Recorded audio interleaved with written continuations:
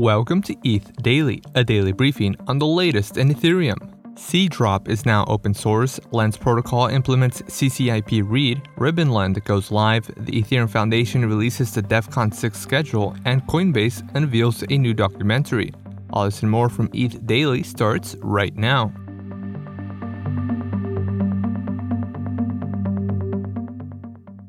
SeaDrop, a registry used by OpenSea to launch NFT drops, is now open source. SeaDrop streamlines the minting process for NFT drops on EVM blockchains. Creators can build their token drop in a single interface. The contract supports public drops, allow list stages, token-gated drops, and server-side signed mints. The SeaDrop repo also includes support for ERC 721A, a gas-optimized extension of ERC 721.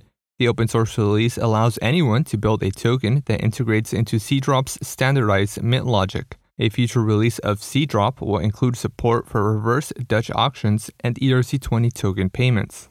Lens protocol data can now be queried via ENS off-chain resolution. The protocol is using EIP 3668, also known as CCIP read, to enable secure off-chain data retrieval. The implementation allows contracts to request Lens data asynchronously.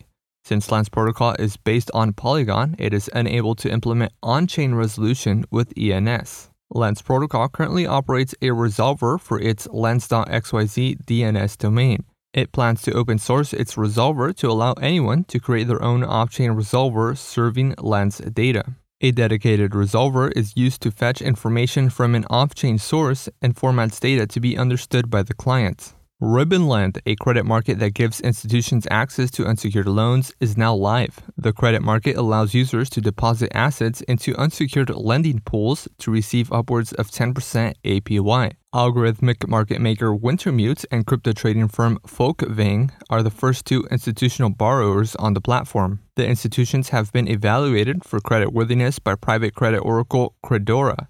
Ribbonland currently holds 9.3 million USDC in user deposits so far, earning users roughly 7% APY. According to Ribbon, lenders can exit their position at any time as long as the pool has liquidity. The Ethereum Foundation released the schedule for DEFCON 6 in Bogota, Colombia. More than 300 talks are scheduled to take place next week from October 11th to the 14th. The conference marks the largest in-person gathering of Ethereum developers. Presentations will also be live-streamed by LivePeer for anyone to watch. DEFCON also released a mobile-first progressive web app called DEFCON Passport. Users can sign in with Ethereum to create a personalized schedule and receive notifications from the event. If you are attending DEFCON 6, be sure to check out the list of more than 100 side events by visiting ethdaily.link/DEFCON.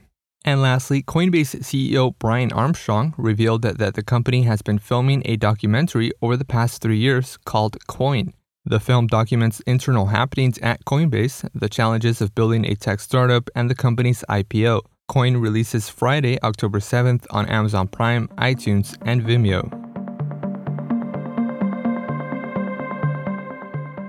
This has been a roundup of today's top news stories from ETH Daily. You can support this podcast by subscribing and following us on Twitter at ETH Daily. Also subscribe to our newsletter at ethdaily.link/newsletter. Thanks for listening. We'll see you tomorrow.